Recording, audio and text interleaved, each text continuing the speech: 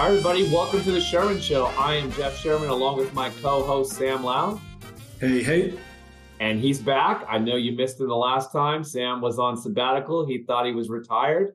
But just like in The Godfather, we brought him back in. He thought just he was when I thought I was out, they bring me back in.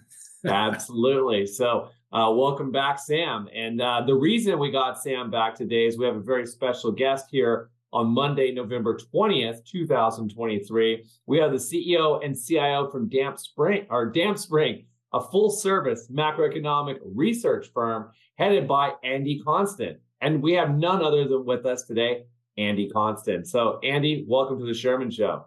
Thanks, Jeff. Thanks, Sam. Yeah, so it must be a slow week over at Damp Spring if you're joining us on the webcast today.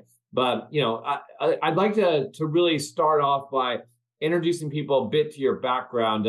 You've had a lot of roles as an idea generator. You were a chief strategist at some prominent names too. So maybe you can walk us through a little bit about your career and what got you to ultimately launch Damp Spring.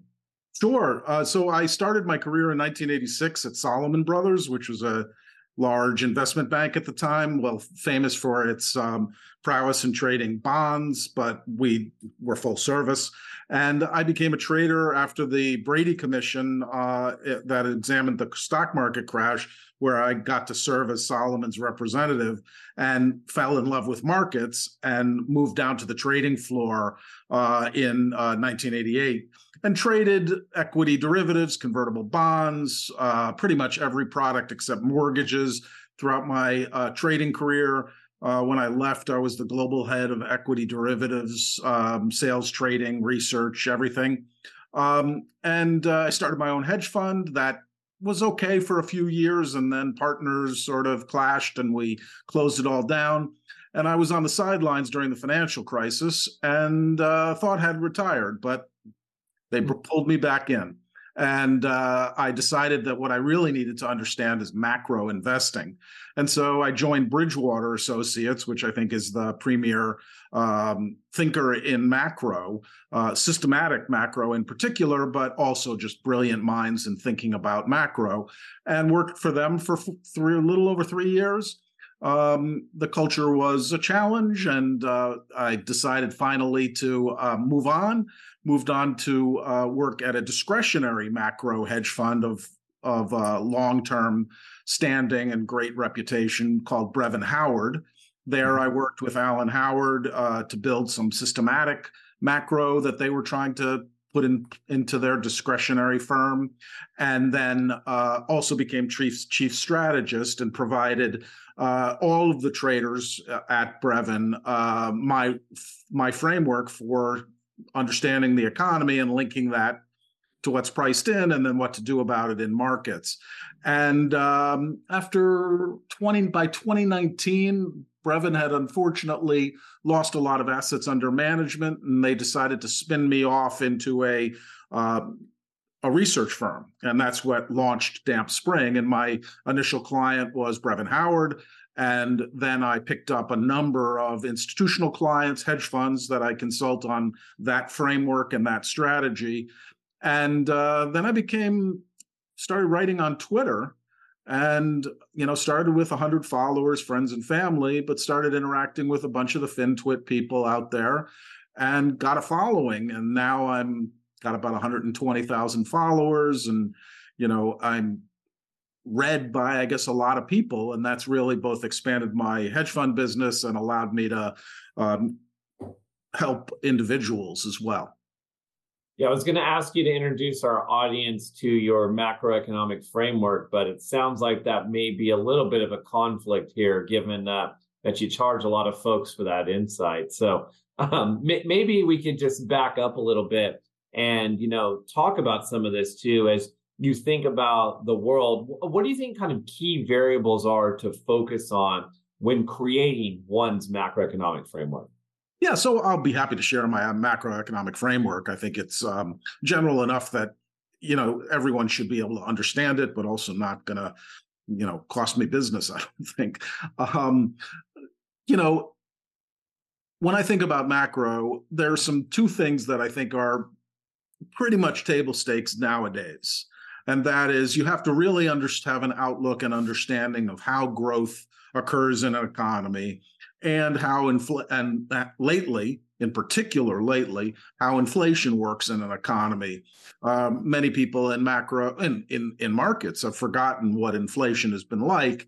And so, that's having that understanding is critical in the last 3 to 4 years. And that's table stakes. I think everyone has to have a good understanding of how those two things work and what they do to asset prices. The things that I've added are really understanding the risk premium that assets contain, and how policymakers and how market participants can influence the risk premium, which is the return you get on assets. So that has been, where I think I've made my mark with clients and on the web and through my research. And then lastly, I think understanding positioning in a deep way to understand that, when those three other things are moving, it still matters how people are positioned, what's priced into markets, and what's going to cause investors to change their positioning. And so that's the 4-pillar framework I operate with. So without, again, giving away the keys to the kingdom here, as I think about risk premium, how do you create a framework around that? Again, being somewhat obtuse here, not getting into all the weeds, but we always hear about there's an equity risk premium or there's a credit risk premium, and a lot of it points to historical data. But I think sometimes what's missed in that, and again, correct me if I'm thinking about it incorrectly, but there is a point where valuation impacts that, right? And so a lot of people use history as a guide, but you have to think about it on a forward-looking basis too. And so how do you kind of think about those things together when creating a framework for thinking about risk premium?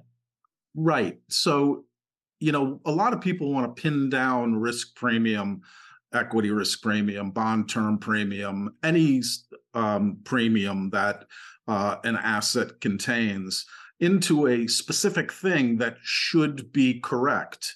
And that's like saying that a PE should be correct. No, it shouldn't. There's no level that is the correct level. And you should, if term premium is too high, you should buy assets. And if it's too low, you should sell assets. I think you'll get yourself in a lot of trouble, just as most investors get themselves in a lot of trouble when they think about, what the fair value of investment is. And if it's less than fair value, they buy it. And if it's greater than fair value, they sell it. Markets overshoot all the time to those levels. And it's very difficult to be an investor to just base your investment thesis on the level of valuation. And so the level of risk premium is not that important to me because for one, nobody knows what it is. So the only way you can interpret risk premium is through a model. All models have assumptions. All models require assumptions of forward-looking information, which is unavailable. And so it doesn't exist. Term premium is just a concept, not a thing you can point to. And say, yes, the term premium is this. And so my framework just focuses on what could change term premiums, because that's what you need to know to be an investor. If you think term premiums are going to fall, you want to own assets. If you think term premiums are going to expand, you want to sell assets. And so my framework just focuses on the factors that would cause term premium to change. So do you think about that from you're using the cross-section of these variables to think about those dynamics? Is it using some form of momentum and thinking about monetary flows? We all know that flows drive asset prices both directions, right? Is it trying to capture some of that? Or is it really comparing things somewhat cross-sectionally and thinking about how those macroeconomic drivers influence those things? Right. So there's a couple of things you're saying there. The cross-section issue potentially has to do with the way various assets are priced and what their term premium might be. And then there's the aggregate class of assets and how those term premiums evolve. Let me step back and describe what I mean. When I talk about a factor that is going to influence term premium, I've really broken it into two things. One is if the investment world, all assets that are available for investors to buy and sell becomes riskier for whatever reason. Just if you hold assets, you're going to experience more P&L risk every day. You'd prefer cash versus, and so your natural view is, hey, I thought assets had a certain expected return and a certain risk, and the expected return hasn't changed, but the risk has gone up. I want less assets. And so that's a sort of factor that should cause risk premiums to expand as people who accept the assets you sell are also looking at those factors, and they're going to charge you additional risk premium in order to take assets off your hands. And so portfolio volatility is a very important concept in terms of term premium drivers, and portfolio volatility has to do with individual asset volatility, has to do with correlations between assets. And so having an understanding of what drives volatility and what drives correlation is an important aspect of portfolio volatility targeting or expectations. The other factor for term premium is if you think about all assets that could exist, and you think about all the money and credit that is around and available to buy those assets, you can think of those as a supply and demand. And when more assets are creating supply of assets for the same fixed amount of money and credit that's available to buy them, meaning money is getting tighter, you would expect term premiums to expand. On the other hand, if the Fed is buying assets through quantitative easing, for instance, or lowering the price of money and credit so people are more willing to borrow to buy assets, those factors can cause term premiums to collapse or contract. And so that's the framework: the supply and demand of money and credit versus assets, and the volatility of a portfolio of assets. And so my work just says, how are those things changing? Yeah, no, I mean, it's great. And again, I think it's important as you think about this to step back and, like you said, it's still a model, right? We all know that it's just a model. It's inputs. There's estimation error, and it's whether or not it gets amplified through one's model. But you mentioned at the onset that perhaps people have not been thinking about the inflation component for let's call it over a decade, right? Where we had this compressed inflationary regime. Well, what is your thought? What are your thoughts about inflation today? What are your thoughts about how investors should incorporate some of this into estimating some of these premiums, and hence thinking through the allocation process? So what's important about inflation today? Well, I think the first thing is obviously it is coming down and has been coming down for a long time. After a supply spike and then a monetary and fiscal stimulus, creating allowing people without the ability to work to still consume, and then a reopening, which allowed people which caused a with the sizable demand, required a lot of people to be hired, and there were a limited number, and so prices rose. Supply chains corrected, inflation came down, monetary policy began to become less easy. And inflation began to fall. And that's where we are. And it looks like, if you extrapolate the data, it looks like not only are we going to reach target relatively soon, but we may undershoot. And so inflation may be dead. Now, that's not my view. My view is the problem is much bigger, and the factors that drive that, the potential for increased growth and increased inflation, were at least a plateauing of both of those things at a level that is well higher than the Fed's desired targets, a number of factors are in place. And so those factors are a still very strong job market, which has weakened a little bit, but shows very little sign of weakening to target that would be sufficient to kill inflation.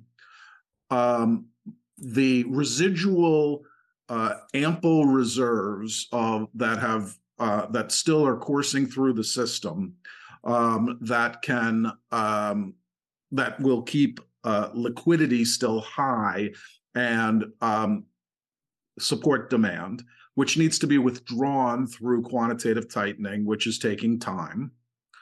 And then there's it's a cyclical change from from globalization to de-globalization. And globalization was a decades-long secular trend resulting in lower prices for the world as people with low productivity were moved from the farms, the dirt farms, subsistence farms in central China to the cities and became significantly more productive at a much cheaper price. And that happened in many regions of the world. And so COVID has changed that secular trend. And I'm not sure it's cyclical yet, but it is secular yet, but it's certainly cyclical, which is this nationalistic de-globalization in which, and I describe it as 3 Ds. One, we create duplicate supply chains using our own neighbors who are allies and closer. And 2 is creating domestic energy infrastructure, which all of the various nations are attempting to do with whatever particular form of energy generation they have, but the investments are sizable. And then there's true deglobalization, which is called onshoring, in which we decide that it's a national priority to have chips manufactured on our shores. And those 3 things are they're pitched to us as not inflationary, even though they require significant upfront spending. But that's because they are pitched to us as replacing other providers, and so we're going to make our stuff and it's going to be cheaper. But the fact is, we'll have a significant amount of capacity and waste that is created when you have duplicate supply chains. There's no efficiencies that are created from that.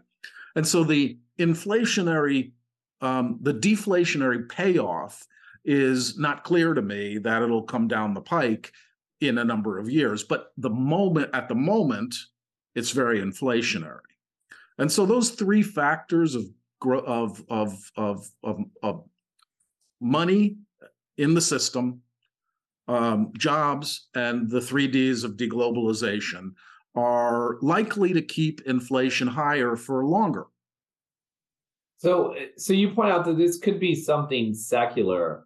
In speaking with some folks, what I've heard as of late is it's nice with this disinflationary environment. Words we talk about, like when we speak macroeconomics, but it just means a decelerating rate of inflation from previous levels we had. But what do you think about the impacts, like on a cyclical basis, from the cumulative inflation that we've experienced, right? And so you hear this from, kind of lower income cohorts, folks that, don't have the savings, don't have assets out there, that how much more expensive things are. and potentially things haven't kept up. So do you think that that has an impact on the kind of, let's call it the short to medium term cyclical component, that this cumulative effects of inflation, we haven't really seen all of those effects yet, which may scare people into thinking it's deflationary or back to this other environment, but still the underlying forces you just described are still at play. So how do you think about the interplay there? Or do you think that that's that kind of cyclical thing that I'm talking about, cumulative inflation, won't necessarily play out? Yeah, so what I think markets care about and policymakers care about is the forward-looking inflation. I think sociologists and politicians should care about the impact on the various cohorts that are experiencing inflation and how they may behave both politically and socially. It's not a great thing not a great thing at all, that we're finding that there are winners and losers in this game, and the losers are losing pretty heavily. And to kill inflation, it's most likely that they're going to lose. Some of them are going to also lose their jobs. And so it's a pretty ugly circumstance politically and socially to have that cumulative inflation. But I think policymakers have to think about forward-looking inflation and whether they can control it or not. And, I think the markets are pricing the Fed beginning to cut rates. We're going to land softly, and inflation is going to, despite all these upward pressures on inflation that I've described, we're going to experience inflation back to target without anybody really losing their job. And I think that's where markets seem to be priced. And I think that's a possibility. It just seems extremely low odds. I mean, it almost feels like a little bit of complacency from the market, participants at this level. But, given some of your thoughts around this about inflation and perhaps, how it might translate into the real economy, what are your thoughts here in terms of Fed monetary policy response moving forward? Because it just seems like really since the November meeting, and really what preceded that was, I guess, the quarterly refunding announcements leading into Jerome Powell's presser. And then from there, it just seems like markets have just started to rally on this idea of perhaps a dovish pivot. But to me, it seems like a little bit early for that. And that comes back to my principal framework that has been the dominant impact on my research for a while now, which is the impact of issuance and quantitative tightening on financial conditions.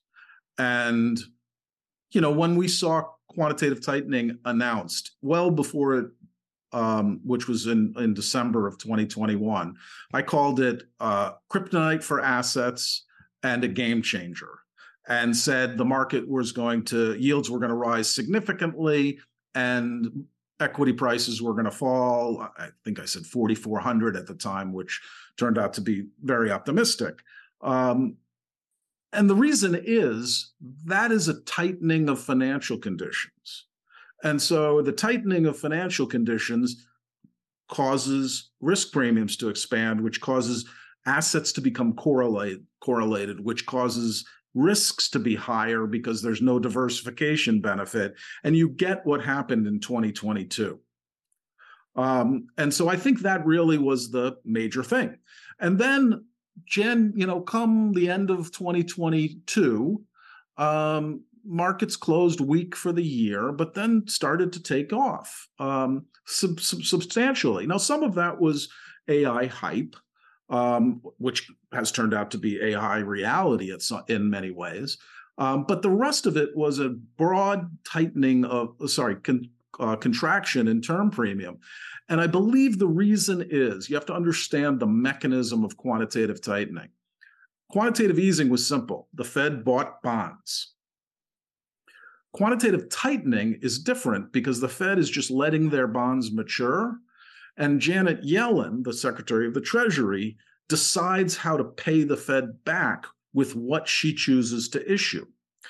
And in the first half of this year, she had very significant limitations on the national debt because of the debt ceiling. And so for 6 months, she was essentially limited in what she could issue.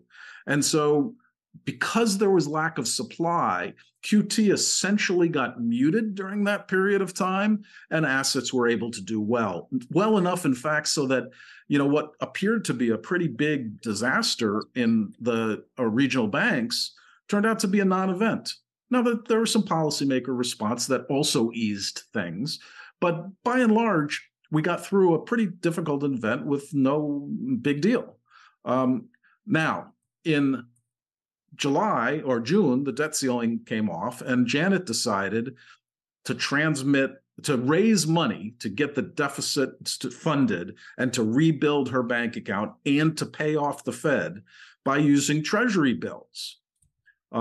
She used close to $1 trillion in Treasury bills in the third quarter, and very little coupon bonds, which meant that there was a huge demand for Treasury bills, and assets just could see no headwinds of large supply.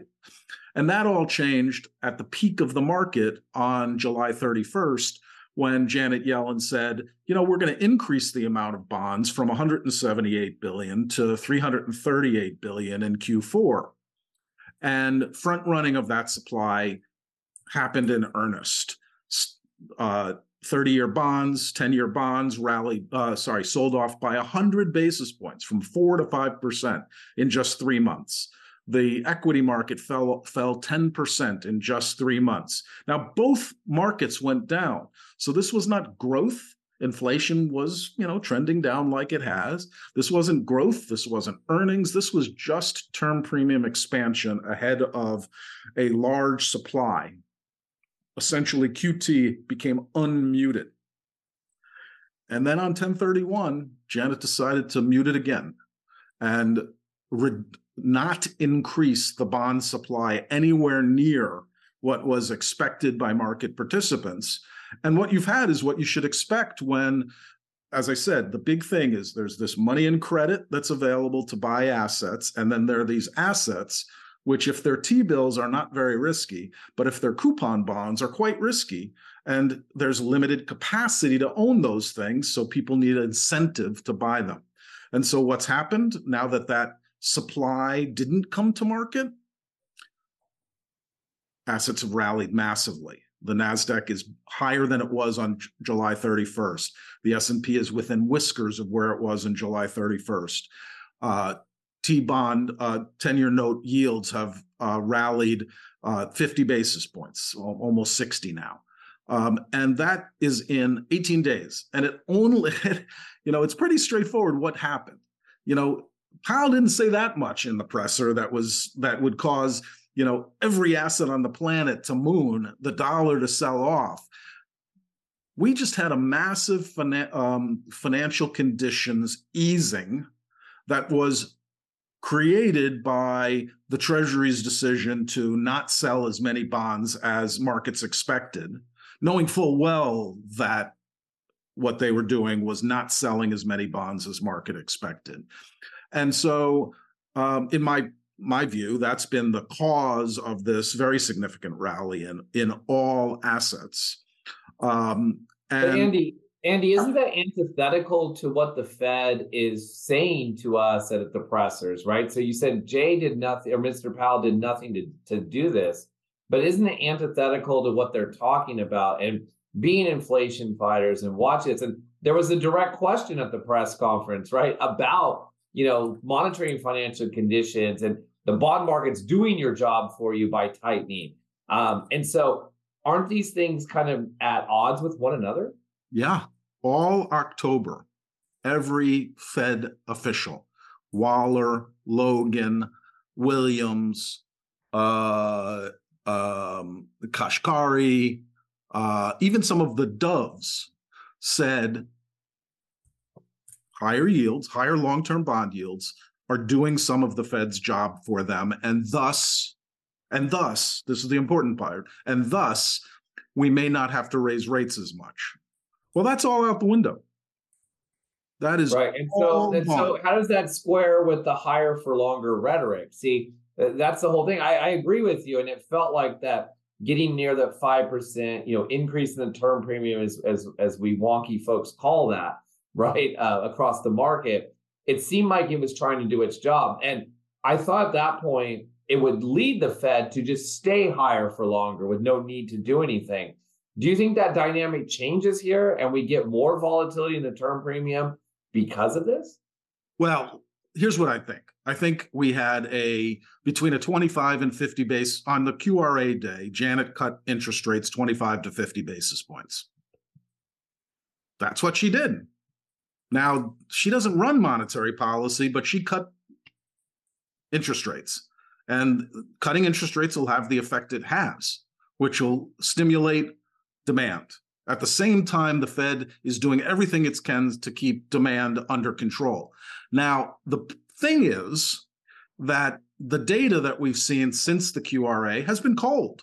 And that's because it came from a period of time when 30-year bond yields were 5%. So there's going to be a lag in which it appears that this easing of financial conditions is not happening and not causing inflation and growth to be stimulated. And so there might be a period of time in which the Fed does nothing and just sort of lets the data play. I think what will happen is assets will continue to assume that we're heading toward a soft landing and rally both bonds and stocks until so on January 31st, Janet's coming again, and she's coming with a ton more bonds because she has a ton more bonds to sell. And so I don't know between now and January 31st what happens, but on January 31st, assets are dead.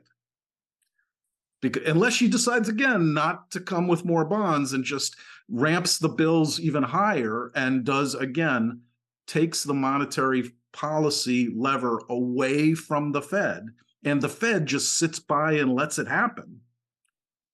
But they are at odds. Well, today we had the best 20-year auction. We had the best 20-year auction we've had really since the creation of the 20-year, the reintroduction of it too. The 20, I watched all the auctions. The 20 is just they call it a redheaded stepchild that doesn't get any love. But this time it did. We had a 30-year auction that was awful.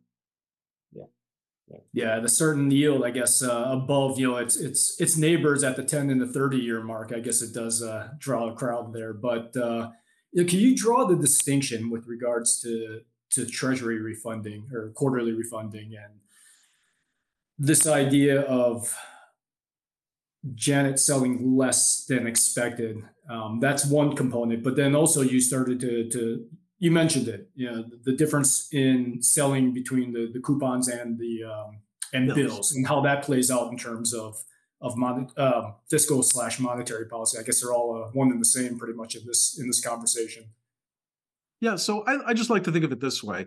The government needs $1 of financing, and it can finance it in many different ways. And if it were to finance it entirely with bills, those are very low risk. And so market participants can, with a very small incentive, find a way to lever up and buy bills. Just extremely high because there's very little risk. They get their money back in a week, a month, 8 weeks, 12 weeks, et cetera.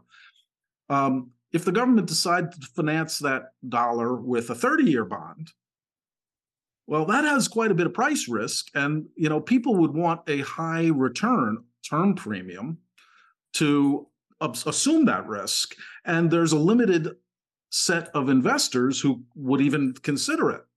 And so the choice on that spectrum, and it is a spectrum, they use bills, 2 years, 3 years, 5 years, 7 years, et cetera, tips, floating rate notes, all the various securities they offer. Each has a certain risk. And if you demand less risk from the market finds ways to take risk that it wasn't able to get from the Treasury. And that's what we're seeing right now is the market scrambling to own risk because they expected to be able to buy some of their risk from the Treasury. So as you think about this too, I mean, it's completely logical how you've laid all this out. But the market narrative was that it's not some term premium coming back in, or it's this habit. It's that there's this long-term structural deficit, and ultimately the deficit will matter. And ultimately, a deficit does matter at some point in time. It matters when it matters, of course, right? When the market wakes up to it. But how are you thinking about this as you talk about Janet's need to finance things, and she'll pass it on to the next Treasury Secretary as well. But does it matter in your framework? Is it a relative kind of game? I mean, we've seen Japan do it for many decades. And so the question is when does it matter? Obviously, it becomes untenable when debt service consumes so much of the deficit. But is that really a problem that investors should be thinking about today? Or is it something that we need to have in a longer term framework? Yeah, so I think the important element, so that's an interesting discussion. Topics like MMT come up in that discussion, and let's head on to that in a moment. But I think the important distinction I want to make for this particular environment is that it's not the deficit that matters. It's quantitative tightening and paying back the Fed, who withdraws liquidity through the reserve balances of banks and the money market fund RRP. That withdrawal of $720 billion a year needs to be financed, and so that's really my focus, because it's quantitative tightening, and the goal of it is to widen risk premiums to hit the wealth effect, to slow the economy. The bigger topic we run a deficit. We are going to have forget paying back the Fed their $720 billion. We're still going to need $1.6 trillion from the market just to finance our spending in excess of our tax receipts, which is our deficit. Now, that's a super complicated issue, because when the government spends, it hands money to the private sector. It literally deposits money into the private sector's bank accounts, whether it's a defense contractor or a Social Security recipient or a doctor receiving healthcare from someone's healthcare benefits, Medicare, whether it's interest, which flows into savings accounts. All of that spending is deposits in people's bank accounts. But the great thing about it is turns ultimately, as it flows through the economy, through consumption, income, savings, it becomes savings. And the only thing available to save are the government bonds. And so our spending is handed to the the private sector, and the private sector uses that money over time to buy the same bonds that we use to issue that deficit. And so there's a period of time in which, those flows, it matters, are we issuing a lot of bonds today and not spending until 6 months from now? Well, that's a timing issue. But in aggregate, every single day, some of our spending is converted into savings to buy the bonds that we're issuing on that day. And so MMT people would say you can increase your debt without limit. And most people, for whether it's a psychological problem that we all think of our debt, personal debt, our private sector debt, our corporate debt, as something that has a limit to how much debt we can go into, but we don't own a printing press. And so it really depends on and Japan is a good example. They rose, their debt to GDP is over 200%, might be over 300%. It's high. Ours is not that high. And even if the interest rate is high, we still get to print it. So, I'm fairly agnostic on whether there is a limit, but I'm fairly, meaning I don't want to take sides on the MMT versus traditional understanding of the way the world works. But I would say that we are doing MMT We are creating a deficit in a period of time of strong growth, which is very unusual. So we are doing that spending, which is very stimulative to the economy. And we're way away from a point where it's going to reach any, if there is a capacity, we're nowhere near it. Yeah, it's, kind of drawing on everything we've been talking about for the last, I guess, almost 45 minutes here, just putting it all together. Not necessarily just from a portfolio construction point of view, but in terms of, the way that market participants are thinking about the next, I'll call it 6, 12 months, maybe even longer. But what are some of the underappreciated risks, I guess, out there that people might be missing or just being a little bit too complacent about? And then, if you're more optimistic, what are some of the appreciated opportunities that people might be missing as well? I think so I'm at the moment, if you talk to me on the 31st, when I saw that Janet wasn't going to issue bonds, I said on television, actually on CNBC, buy all assets, because term premiums were going to collapse. And that's exactly what's happened. Now it's only been 18 days and, stocks are up 11, 12%. And that's more than I expected. And so I'm actually now in the position of saying, as a raise some cash, if you were all fully invested on the 31st, on my words, raise some cash. It's probably a good idea. And I would think that, this term premium expansion is going to run into either the Fed pushing back by tightening monetary policy. They could even change quantitative tightening, though I think that would be very unlikely in terms of how much they do more. But they could hike interest rates. They could jawbone the fact that they no longer have these higher yields. That may not have much of an effect. But on January 31st, we get to see another piece of data. And so my basic view is we're in a point where assets have significantly richened and are probably not going to perform as well as cash as a group.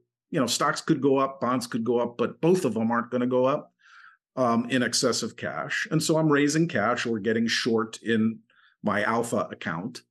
And on January 31st, I'll know which way I want to go. Yeah, I mean, I think as I think through it too, it is pretty amazing when you look at just the last few weeks, your 18 days, as you say, it has been lower quality, right? I hear it from our credit folks too. It's the triple C's, it's the lower cohorts that were struggling with higher yields and tighter financial conditions. And so it's almost like a prescriptive playbook there where, you see it, whether it's small caps, you see, again, lower quality names, it's been doing that. So Andy, it's been a pleasure to have you on here. We're going to have to bring you back because we didn't even touch the surface here. Maybe it's post new QRA. We bring you back again, and see what the insight is there. But for our listeners out there, perhaps before we let you go, you could tell them how they can get in touch with you, how they can follow you, how they can find more about your work, and again, just be able to grant some of your wisdom to them. Thanks. So the best way to follow me is at Damp Spring on Twitter or at dampedspring.com. Yeah. Okay. I've always learned about the oscillating spring, so it's great to see the damp spring, too. I mean, yes, the damp spring is in the oscillation, but that's always one of those examples in differential equations that you get. So absolutely. So I appreciate the witty Twitter handle. Unlike us, who have Sherman Show Pod, not very creative out there, but it gets the point across. So Andy, it was a pleasure having you today. But before we let you go, we have to introduce you to Sam's favorite part of the show. So Sam? All right, Andy, and that favorite part of the show is called Sherman Says. It's where I will offer a series of alternating prompts between you and Sherman to get a top-of-mind response. To pave the way here, I'm going to give the first prompt to Sherman, and that prompt is market overshoot. Like clockwork, right? It goes both directions. It's a symmetric thing at times, but I think some of it is, that I think there's still a cross-sectional economic volatility, Like it's not any one data set or any data point through the time series is being volatile. I think there's something for everyone in this market right now. And I think that's leading to some of these behaviors. But never forget the money. The money flow drives everything. And I think Andy's spot on with a lot of this perception of financial conditions as well. All right, over to you, Andy, with Treasury refunding announcement. It's important. My old boss at Bridgewater called it right after the 731 QRA, the most important piece of data of the year nowadays. Indeed, it's interesting. I mean, we've always followed it, but just in terms of how much media attention it's been picking up around the QRA has just been it's been pretty interesting to see that people are gathering on the same concept here.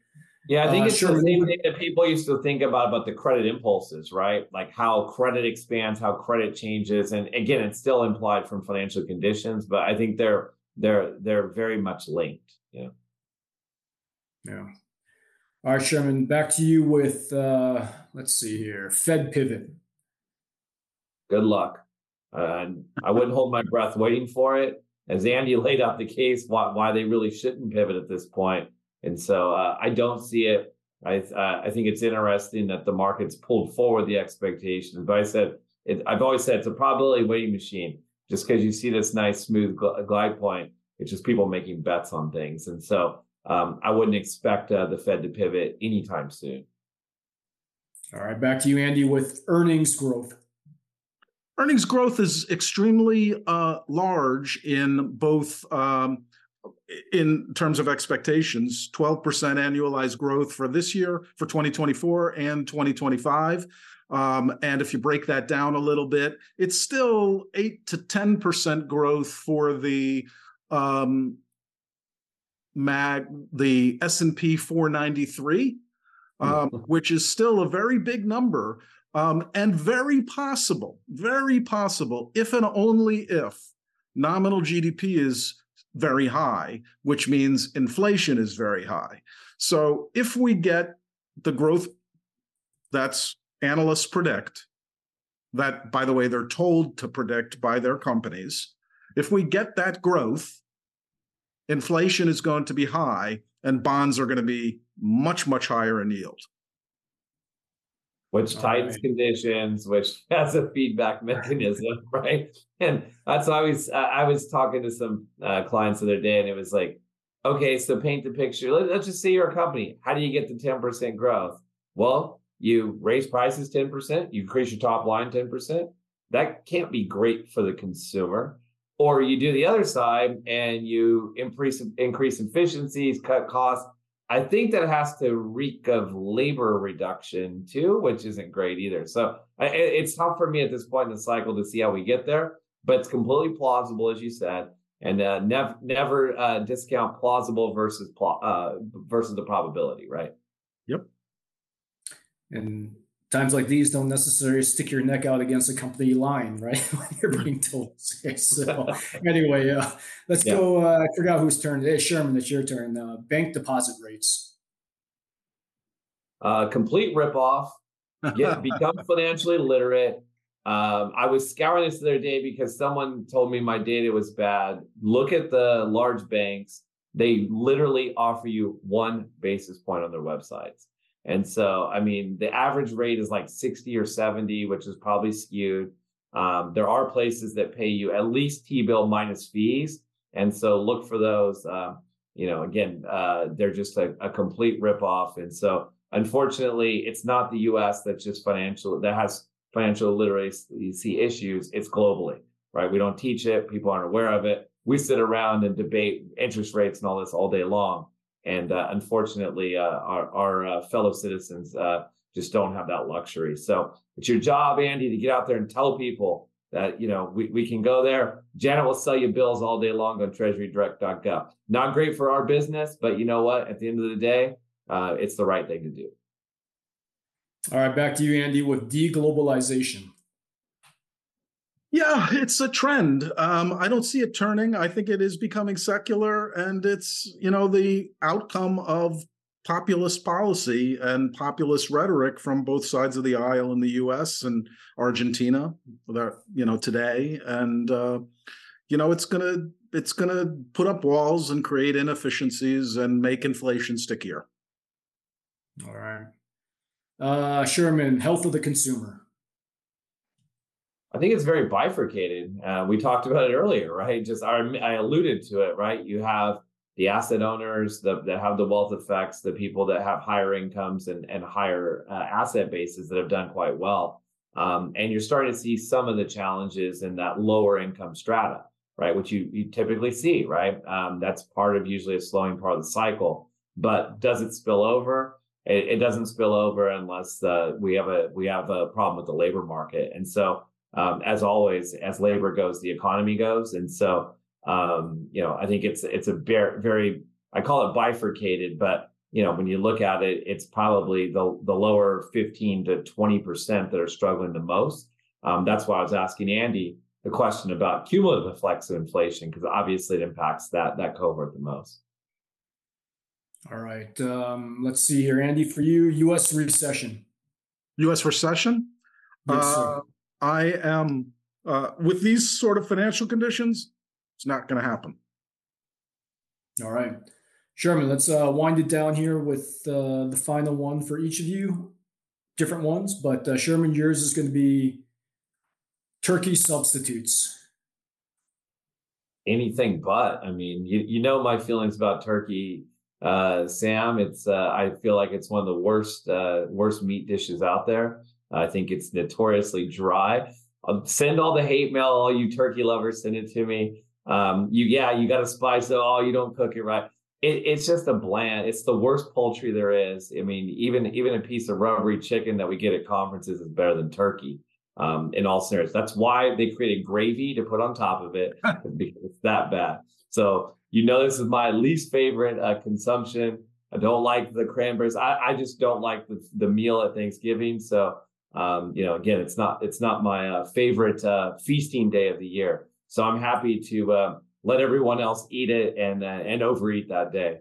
So yeah. So what's the substitute? Anything. Yeah. Bringing up turkey around Thanksgiving almost is the same level of vitriol from you as bringing up vests, I guess, out there as well. So it's a year-round hate. It's like you playing Christmas music on the trading desk in like September. That's why we have to establish rules. You can haze me around, my feelings on turkey. As I said, always that Friday after, you can crank holiday music until the end of Christmas or the end of the holiday season on the desk all day long. All right, Andy, bring us home here with Thanksgiving dinner on that note. What do you have? Generally? Yeah, what do you like? What do you have? Since 1994, I've been cooking the same. I do the cooking. I've been cooking the same Thanksgiving meal, the one that Jeff hates, pretty much, for exactly the same way. I have 4 kids, and if I changed a tiny bit of the meal, they walk out. So it's going to be the same as it's been for coming on 30 years. All right. Well, hopefully you can send over your secret recipe to Sherman, and we can see if we can turn them around here. Yeah, I mean, look, it's tradition. I can stomach it for a day. It's all good. I get it, and it is one of the most popular holidays here in the U.S. and it's one thing that we typically coalesce around. So, Andy, happy Thanksgiving! Thanks for joining us this week. I know this will push out a little bit after the fact because of our compliance, but we really appreciate you on the show today. Thanks for all of your insight. And just keep up the good work and put it out there for folks. So thanks again.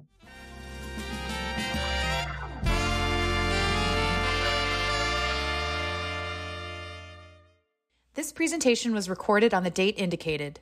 Views and opinions expressed herein are those of the individual and do not necessarily reflect the views of DoubleLine Capital LP, its affiliates, or employees, should not be construed as an offer to buy or sell any securities, and are subject to change without notice.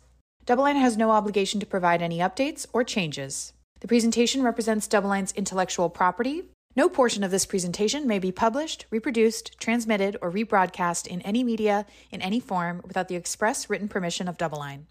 DoubleLine has no obligation to provide any updates or changes. To receive permission from DoubleLine, please contact media@doubleline.com.